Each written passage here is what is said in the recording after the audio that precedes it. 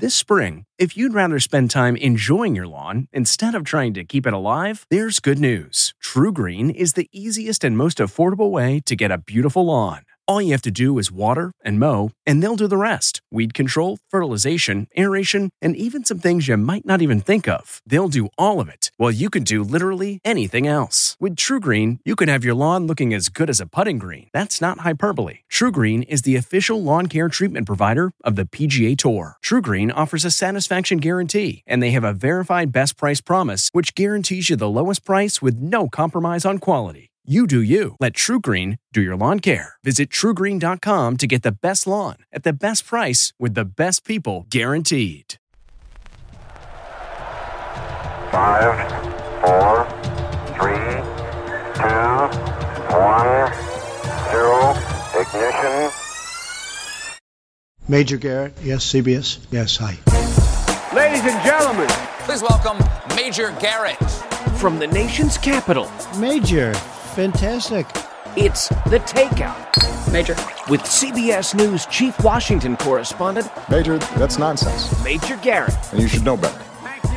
Welcome to the very best part of my broadcast week. I'm Major Garrett, host and creator of this program known as The Takeout on 75 plus radio stations around the country, including SiriusXM POTUS Channel 124, all the podcast platforms, and on CBSN, our digital streaming news platform at CBS. Our guest this week, Adam Kinzinger, Congressman, 16th District of Illinois, Republican, one of 10 Republicans to vote to impeach President Donald Trump. Congressman, thanks for joining us. Yeah, you bet. Thanks for having me. So, ladies and gentlemen, the congressman's at his apartment. I'm at mine. Internet connections being what they are during this pandemic season, we may have some glitches. Sympathize with us, number one, and also roll with it, number two. So, Congressman, let's start at the top. Do you believe your vote to impeach the president places you at any greater personal jeopardy than those in your Republican conference who voted no? Yeah, absolutely. I think it does. I think it puts me at greater political jeopardy, of course. But look, the number of threats out there. I mean, your safety. Yeah, I think the number of threats out there are real. The focus, I remember on the day of the actual attack, seeing people tweet at me, hey, you better be in your office with your doors locked because we're coming.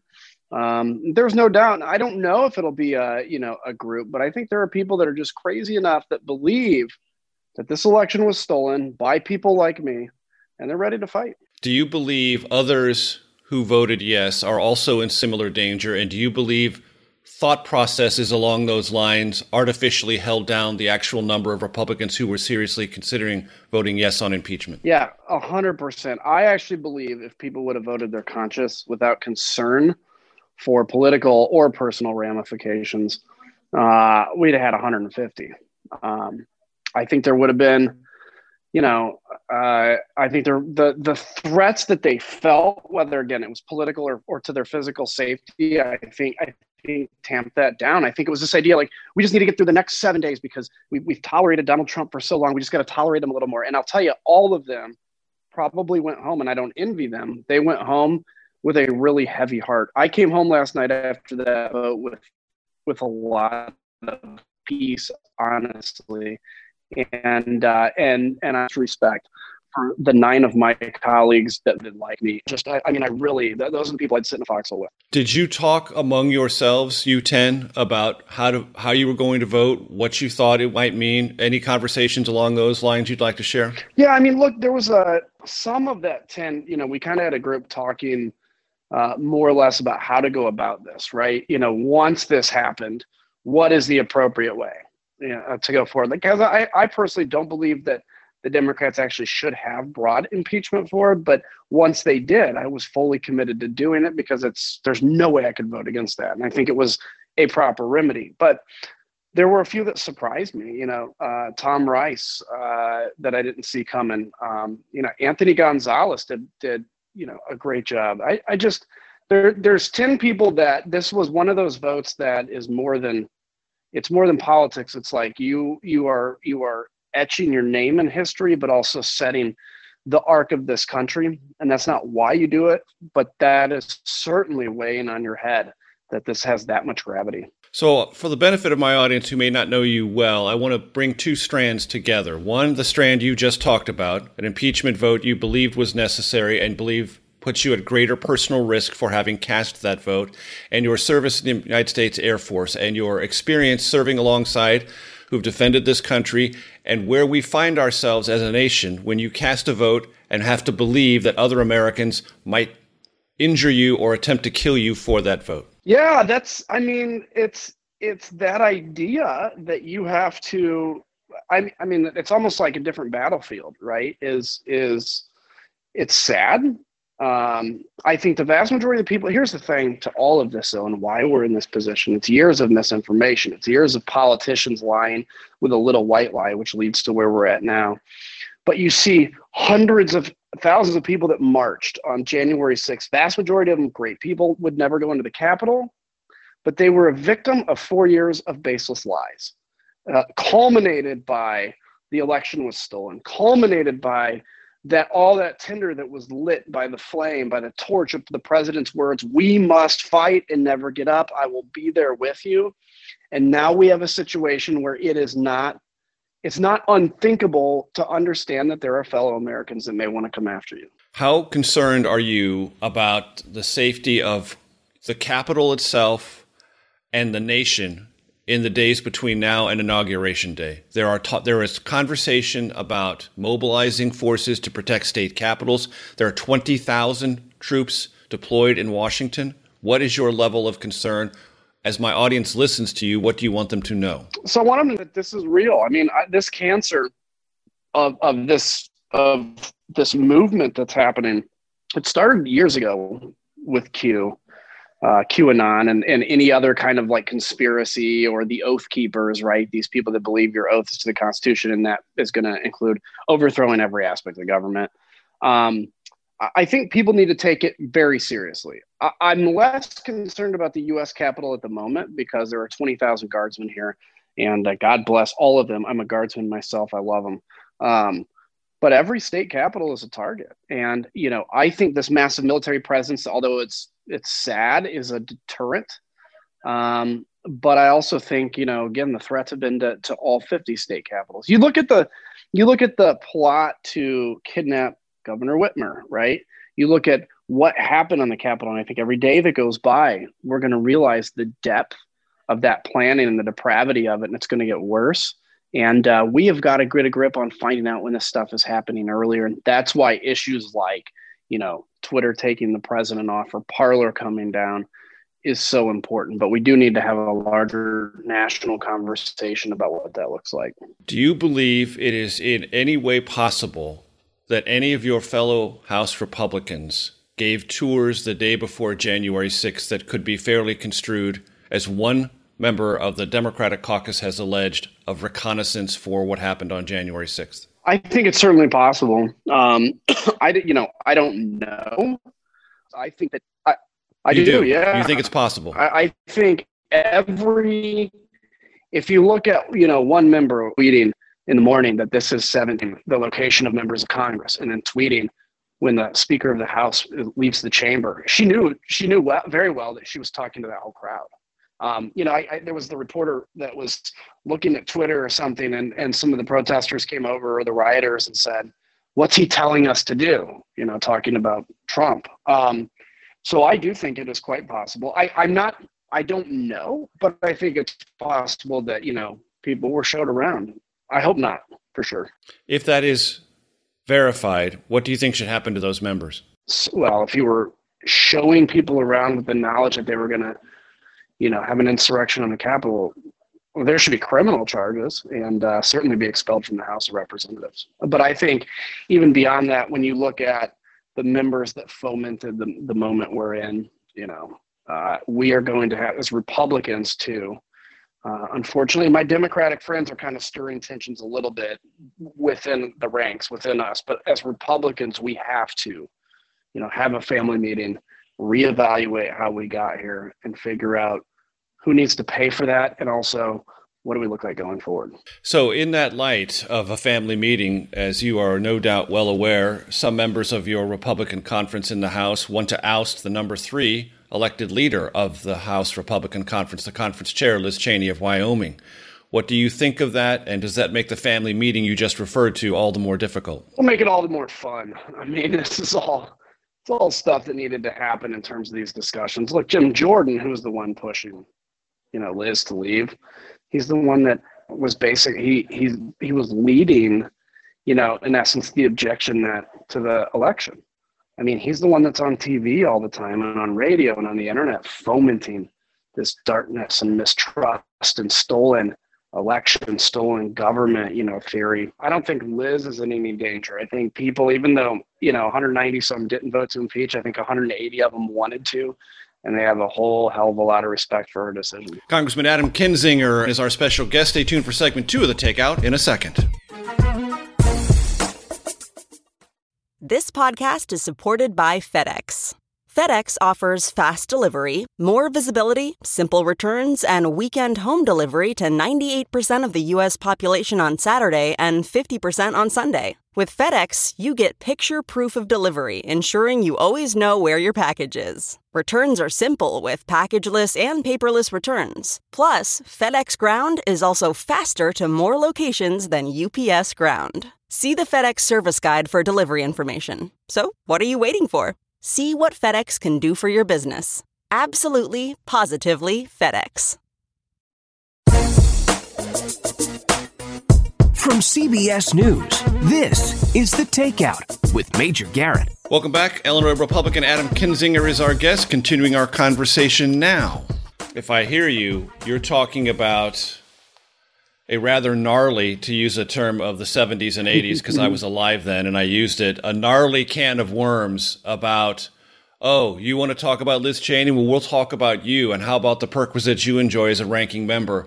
All these things can go in both directions, if I hear you correctly. Yeah, I think we have to have that whole talk. If we're going to open up, kind of a midterm, get rid of somebody that we didn't like that took a principled stand, great. If we are a party that's going to now take out people that take principled stands, then maybe we should have that debate at large and see who actually wins that battle. Look, there's no doubt our party is massively divided. There's no reason to paper over it. We will come out of the other end, and I think very strong. We will come out stronger if we get back to our roots of saying, what is conservatism? What is it we really believe? And not this darkness, division, garbage that has been stoked. So to that end, the Senate trial, what are your expectations for that? There are those who believe there is something either non-constitutional or irrelevant about doing it after President Trump has left office. Clearly, that's a live question. And if he is actually removed, not from office, but removed from running again in the future, and maybe have some of the benefits associated with a post-presidential life taken away from him, do you believe that is a proper and constitutional remedy? I do, yeah. I think, look, I think the Trump brand, the Trump name, the Trump presidency, to the extent that there was some successes, that nobody's going to remember that. And I think President Trump pre-election and President Trump post-election, two different people. And I think that post-election president, with his accusations and his darkness and his, of course, fomenting an insurrection, I think he's destroyed his brand even more. And I think this is a proper remedy, and it's a proper thing to do, because we have to stand up and say, if something like this happens ever again, you'll get the same remedy, which is impeached and removed. What do you believe, if you've had, well, first of all, have you had any conversations, or do you have any sense, intuitively or otherwise, about what the mindset of the Senate Republican Conference is on this question? I don't know, but I will tell you, I won't be surprised if when they take this up, that he is removed. I think it is quite likely you find more than whatever it is, 17 senators or something, to remove him on the Republican Party. I think, again, I still believe that every day, and what happened on the 6th will kind of appear way, way, way worse than it does even today. And I think that, if you look at that and put that out into the future, I think people are going to turn on him. I think the Trump brand is over. I mean, I don't know, I don't have a crystal ball, but I just really believe that, they're going to wake up. He's divided people for too long. I mean, Major, I've had so many people text me that they're not my friend anymore because they didn't like my vote. I had family members sign a petition to disown me, right? Because I'm in the devil's army. Like that's done by Donald Trump and his enablers for too long. I want to make sure I heard what you just said correctly, because it kind of, because of our internet connections, warbled a bit. Did you just say that you had family members who signed what? They signed a petition, sent it to my house about basically disowning me since I am in the devil's army. It was the most bizarre thing I've ever read. And that was their words, devil's army. Yeah, the devil's army, yeah. And look, I'm a pro-life conservative Republican, but in their mind, I'm the devil-worshiping, abortion-loving. Now, they aren't, thankfully, real close family. They're a little more like second cousins, but to think that somebody made an effort to collect signatures for this is just, it's dark. It is dark, that's for sure. And I wasn't genuinely anticipating this line of questioning, but I can't help but follow up just a teeny bit. Look, I traveled the country in 2015 and 2016. I attended at least 80 Trump rallies. I saw the thrall in which he held his supporters. I watched it play out during his presidency. I think it's safe to say, I think you would agree with me on this, it's much more than politics. It's much more than ideology. It's much more than party. It is something deeply psychological, borderline messianic. There is a religious fervor to it. All of those things seem embedded in this petition you just described. And it's always been my belief, Congressman, that the more psychological politics gets, the more dangerous it becomes. And it feels to me as if we are on a dangerous precipice along the lines of what you've just been describing. Yeah, I mean, I think you actually put that in a way that's, I think, adds some eloquent fact to when we talk about cultism. There are good Republicans that, voted for Trump because they wanted conservative policy. They probably were with Bush and then Rubio and everybody until Trump. And they're the ones that today are like, I'm out, Trump's done, let's move on. There's some of those. There's also people that were like that today, are willing to call me names. And, one of my good friends I was in the war with asked me yesterday on a text if I have sold my soul to the devil for political expediency. I mean, me, right? And like this somebody is you served alongside. Yeah, a good friend. And is this politically expedient for me? No. But we can't expect any different because for 4 years, this base of deception was being laid down. People are overwhelmed with information and they just find somebody they trust and believe everything that person says. That's where we're at. And we will come out of that, but it is and everybody listening, I'm sure has, a mom or dad or grandpa or grandma or somebody, like you all know people in that boat. Mm-hmm. So I just want to ask you about this because I don't think it's possible not to record this in every single incident. What happened to you on January 6th? What is your memory of January 6th? What is your experience from January 6th personally? Well, Major, I'd been saying that there was going to be violence for weeks because all I have to do is look at Twitter and you take what people say on there, seriously. When they say, Kinzinger, we're coming for you, and all that kind of stuff. And to get screenshots from Parler. So anyway, I go through that. I had that ominous feeling in the morning that it wasn't going to be good. Go into my office, go to the floor of the House of Representatives for the 1:00 debate. I left shortly after it started. And I get to my office and I start to see the barricade stuff happening. And they're still debating. And I'm like, what's happening? Anyway, as basically the barricades came down, and as we knew that there were people, and they're breached, and there's the rush to the Capitol, yep. Right? And as we knew that basically people were going to get in, I felt a sense of real evil and darkness. Now, I'm not one of these guys that there's a demon around every corner, and for about a half hour, I sat around thinking that, I may have to defend myself in my office. I was armed. And, thankfully you were armed. I was, yeah. And I carry everywhere I go, except the house floor. Dude, are you all just to get on that? Are you always armed, or did you prepare yourself for that day? I armed that day. So if I'm around DC, I'll usually be armed. But if I go to the Capitol complex, I usually don't take my gun because there are so many police, right? And there's just no need. That is the day on January 6th, I specifically took my gun that day. And for 4 hours, sitting in my office locked with it out. So, I mean, it was an eerie moment. And for somebody to have lived through what we did and not have a real reason to vote against impeachment, I don't know what could ever drive you to. Did anyone bang on your doors? Did you feel that your office itself was in any jeopardy? I didn't, but I also felt like, there was a moment, there was no communication with anybody. There's be a lot that's going to be, parsed out, but there was certainly a moment where I felt that this was going to happen, but no, as far as I know, they were never in like my hallway or anything. That is the voice of Adam Kinzinger, Illinois Republican congressman. Stay tuned for segment 3 of The Takeout in a second.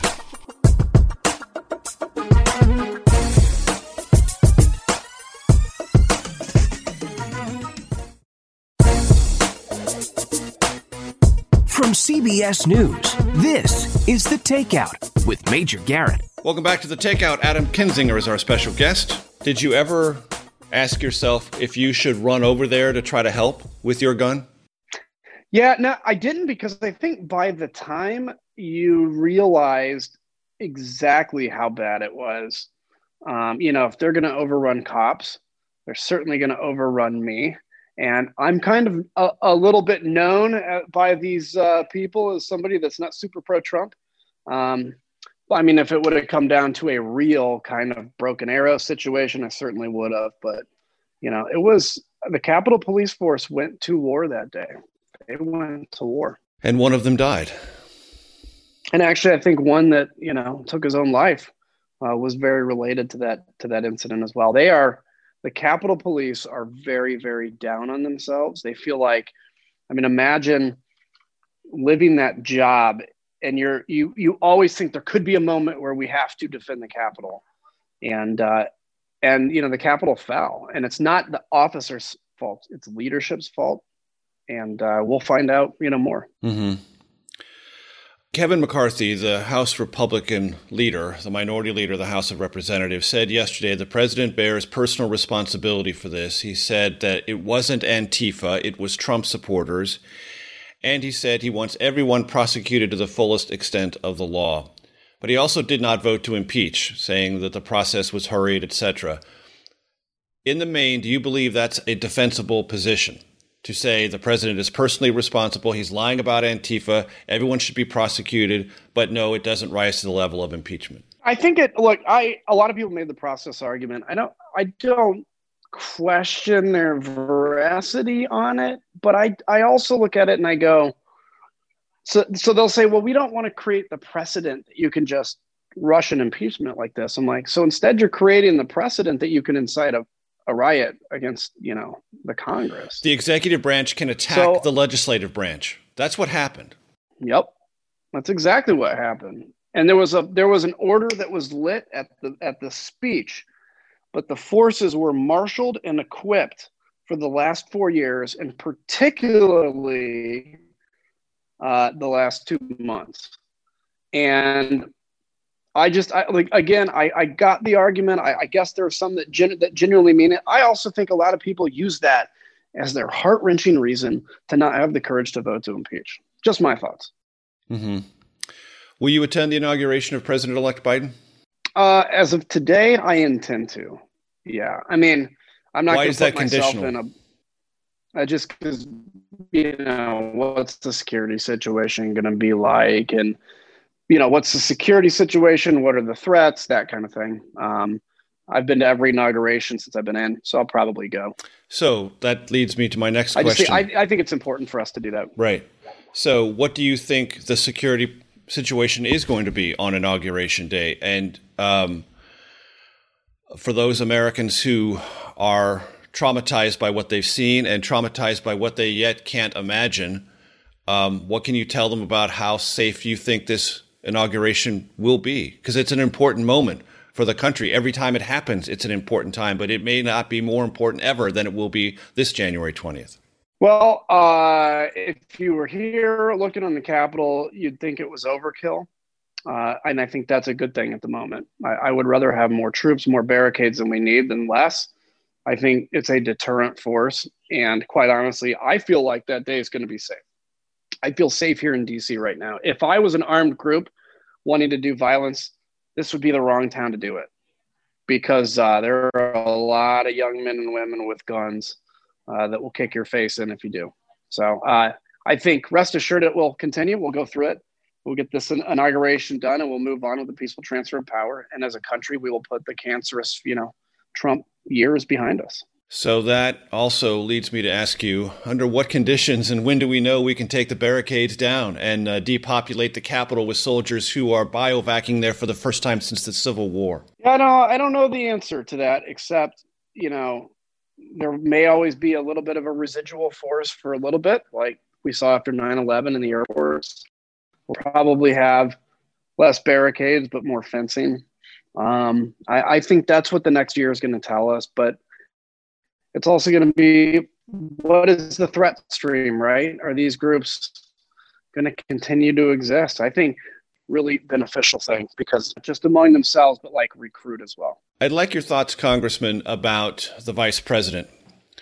Not only what the president said about him, which was a lie, said he had powers that he didn't possess, said he should exercise them, which he shouldn't have had, because if he did, he would have violated the Constitution and governing federal law, but that he was also under threat of the United States Capitol, and the president did not lift one finger to alleviate that threat to his own vice president. And it is very clear to me, Congressman, that the vice president will be in a position to, on January 19th or January 20th, do something ceremonially to extend the hand of the outgoing Trump administration to the incoming Biden administration, which the president will not do. So I'd like to ask you two questions. Give me your thoughts on what the vice president has gone through, the threats that have been leveled against him, the gallows brought to the Capitol on January 6th, and what the president did by throwing him so vigorously under the bus, and what you think he ought to do ceremonially as the remaining member of this outgoing Trump administration to communicate to the country a peaceful transfer of power and an acceptance of the Trump administration in its waning hours. Well, I think it was pretty rough for Mike Pence. He's been the most loyal guy to Trump. He now knows what it's like to be a Trump supporter, that's known, which is you will every time you will get thrown under the bus. And that's how Mike Pence feels. I think he's angry. But he is also the man right now that stands between not even having a president and where we're at. Because, I think the president, for all intents and purposes, is not president. He's just nuts. He's going crazy. He's self-absorbed at this moment. And I think maybe, I don't know if it's a speech, if it's a gesture, whatever it is on inauguration that will work to show that. I'm not sure what that is, but I will say that he needs to be very aggressive to show that handoff and that acceptance. There are still people that believe that Trump will be president, and the next 7 days, a miracle is going to happen. Millions of people that believe that. And some of them said that before they stormed the Capitol. We're not going to let Joe Biden become inaugurated. We're going to make sure President Trump remains president. That is not just fanaticism. That is something that strikes at the very idea of what America is. Yeah, totally. And for many of these people, it's not their fault. They have taken information that has been put in their head and programmed. We have to deprogram them. So I would always encourage people, it's easy to want to hate somebody on the far right or far left. Don't. Just try to show light. Because they're afraid. They're fearful. Everybody's afraid. They're especially afraid. And it's an unfounded fear. But they exist, and it's gonna take this country a while to heal. So, do you think that your fellow House Republicans who perpetrated for weeks this massive and monstrous lie that the election was fraudulent, that there was all this evidence that never materialized, and we know this not because we're saying it never materialized, but several courts across this country with jurisdictional control over any litigatable fact on fraud, the law, and the evidence found nothing and kept asking to see it. Do you think those fellow House Republicans owe your House Republican conference an apology, owe the country an apology, and need to come clean on this thing that they said that they had to know was not true? Yeah, I do. And I hope that over time, when the kind of Trump spell wears off, I hope that they, whether it's God that compels them, whether it's the American people that compels them, recognize the damage that they have done and come clean with it, right? You have these people that are so interested in performance art and entertainment and retweets, that they'll say anything crazy and make people believe it. So I hope they do. If they don't come to a reckoning like that, I think we as a party have to force this. If we want to survive, we have to force this reckoning. And that means no longer saying to people whatever it takes to avoid the pain. It's now telling people the truth. And if somebody says object to the election, instead of saying I will, but those rhinos, you need to just tell them it's not the place of Congress. I won't do what I can. That is Adam Kinzinger, Illinois Republican member of Congress. Stay tuned for segment 4 in a second.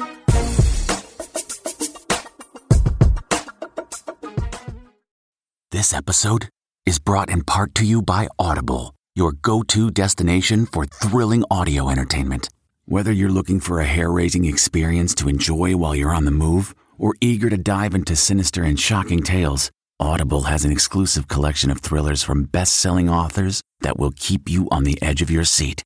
Like James Patterson's first audio-only thriller, The Coldest Case. Experience stories like never before, where every chilling detail is brought to life by captivating sound design. Plus, as an Audible member, choose one title a month to make yours forever. And now, new members can try Audible free for 30 days. Just visit audible.com/WonderyPod or text WonderyPod to 500-500. That's audible.com/WonderyPod or text WonderyPod to 500-500. From CBS News, this is The Takeout with Major Garrett. Welcome back, continuing our conversation with Illinois Republican Congressman Adam Kinzinger. You described something a second ago, and I want to give you a moment because you have lived this life, and you live this life politically. You said, when we get past the spell of Trump, in your own words, describe what that spell is and how you've seen it manifest among your colleagues. It's the thing that in 2016, we saw land. And it landed by the people that were kind of never Trump, or they didn't like Trump, and they would never support Trump in the primary like me. And all of a sudden, this thing lands on them, and they're able to embrace him, to go out and fight the bigger fight against the Democrats. That was fine at the time. But it has continued to get darker and darker as it's turned into conspiracy theories. I mean, think about this. People believe that the government is being run by people that are not the president that they're supporting because he's so strong and such a leader. But they have been programmed. So I've lived it. I mean, I've had people come up and tell me, I created ISIS with John McCain. That's one of them, right? Or people that tell me that, a good friend, that yesterday texts and says, you've sold out. Have they gotten to you? The anger, somebody blowing a shofar horn, into the Capitol, because that's a symbol of the end times. And somehow that means that the Lord's army is here, right? I'm a Christian. Seeing that is offensive to me. That kind of stuff is the spell of Trumpism that I think it's Saturday morning.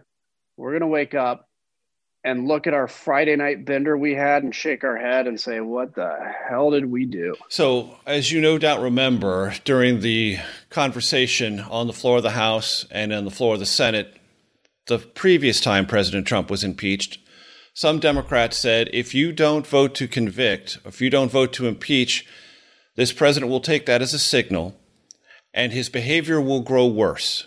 there were some Republicans who said, no, the president's learned his lesson. Looking back on any of that, do you regret not voting to impeach the president the first time? And do you look at that rhetoric from House Democrats, which may in your ears then have rung as alarmist? Do you hear it in a different context now? Yeah, look, first off, the Democrats do a ton of alarmist rhetoric when it comes to the right. So, but they were right on this. And yeah, I mean, knowing what I know now, I would have voted for impeachment, a year ago. Given the facts I had, I think I was justifiable in voting against it. I think the Democrats actually rushed that process. And that was a process that we weren't a witness to everything that happened, unlike, a few days ago.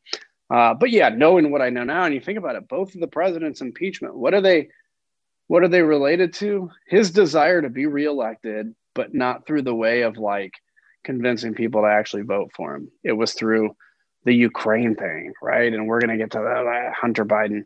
And then, I lost the election, but maybe there's a magical way I can, just overcome the will of the people both times. It's sad. And I think, for a man and towards the end of his life, it's a sad way to end what otherwise is probably a pretty successful life. You said earlier that this will be what the Trump presidency is remembered for. Do you believe it's the only thing it will be remembered for? Or do you believe that there is some possibility that other things achieved during his presidency will have some historical resonance? Or is all of it or most of it going to be refracted through the lens of January 6th?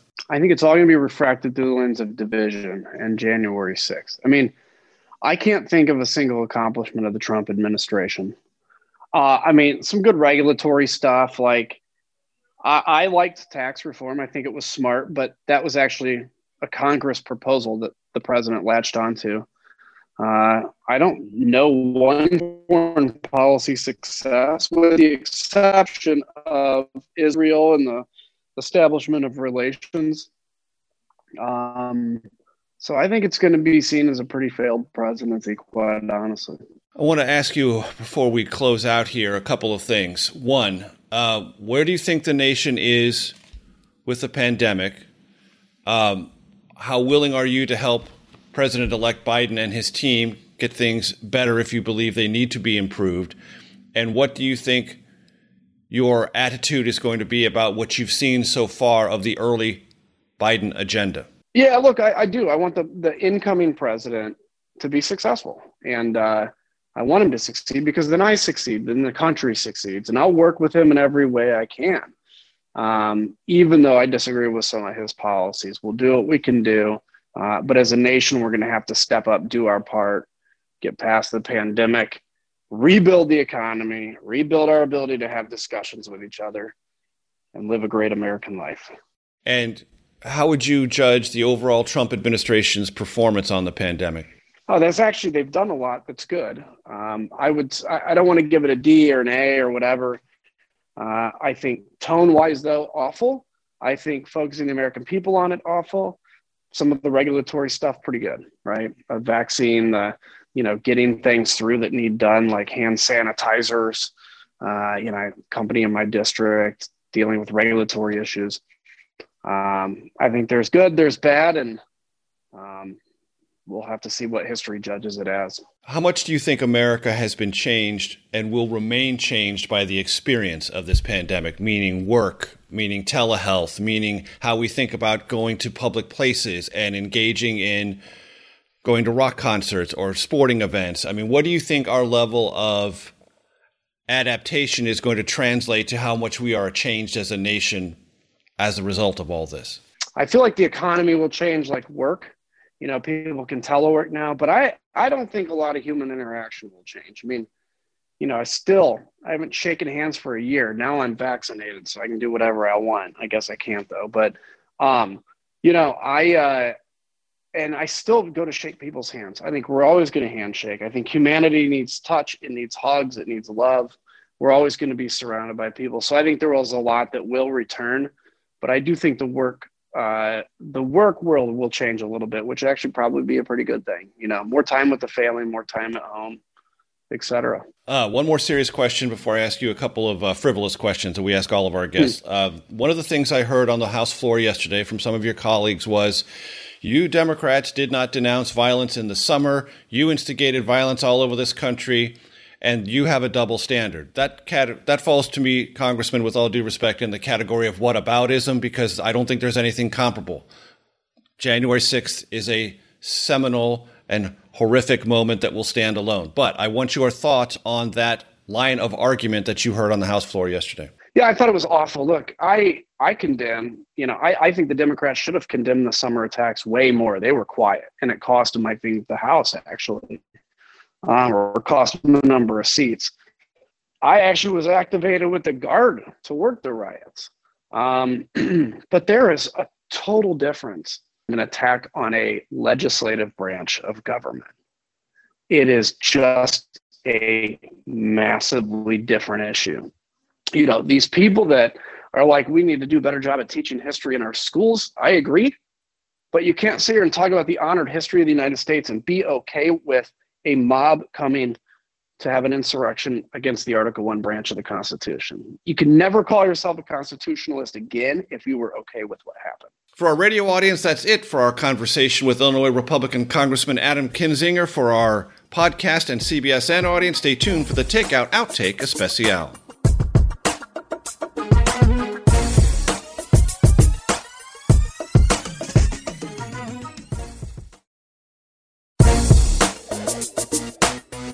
From CBS News, this is The Takeout with Major Garrett. Welcome to your Takeout Outtake Especial, continuing our conversation with Illinois Republican Congressman Adam Kinzinger. Okay, I promised 3 frivolous questions. Here they are. I like them. I don't think they're that frivolous, and our audience loves them. So, in no particular order, most influential book in your life, all-time favorite movie, or one of your favorite movies, and if you are going to dig some music, indulge yourself, what kind of music, artist, or genre are you most likely to listen to? The most influential book is definitely the Bible. I try to read it daily. My favorite movie is Red Dawn, where the Russians attack. That's my favorite, because I would always, as a kid, pretend like the Russians were attacking my school, and I was charged with saving all of the young ladies in my school. When I fly my airplane, I listen to kind of chill music. Lately, I've been listening to some classic bluegrass stuff, and I also like like Rusted Roots good. I got a whole bunch of stuff. I really I change every day depending on what I want to hear, but Imagine Dragons probably one of my favorite all-time bands. So. You and Ronna McDaniel, she gave that name to us about 2.5, maybe 3 years ago. I've lost track when she was on this program. Imagine Dragons, you two are alike in that. So I want to make sure I get your definition. What is your definition of chill music? Is that singer-songwriter stuff? Is that yacht rock? What is that? Chill music is more just kind of contemporary but cool, you would listen to her if you were in a Euro coffee shop. You know what I mean? Congressman Adam Kinzinger, 16th District of Illinois, our special guest. Thanks very much for your time. And boy, did the Gremlins do a number on us, but we appreciate all your time. Thanks so much. You bet. The Takeout is produced by Arden Farhi, Jamie Benson, Sarah Cook, Ellie Watson, Zoe Poindexter, and Jake Rosen. CBSN production by Eric Susanen, Grace Seegers, and Daniel Peebles. Follow us on Facebook, Twitter, and Instagram at Takeout Podcast. That's at Takeout Podcast. And for more, go to takeoutpodcast.com. The Takeout is a production of CBS Audio.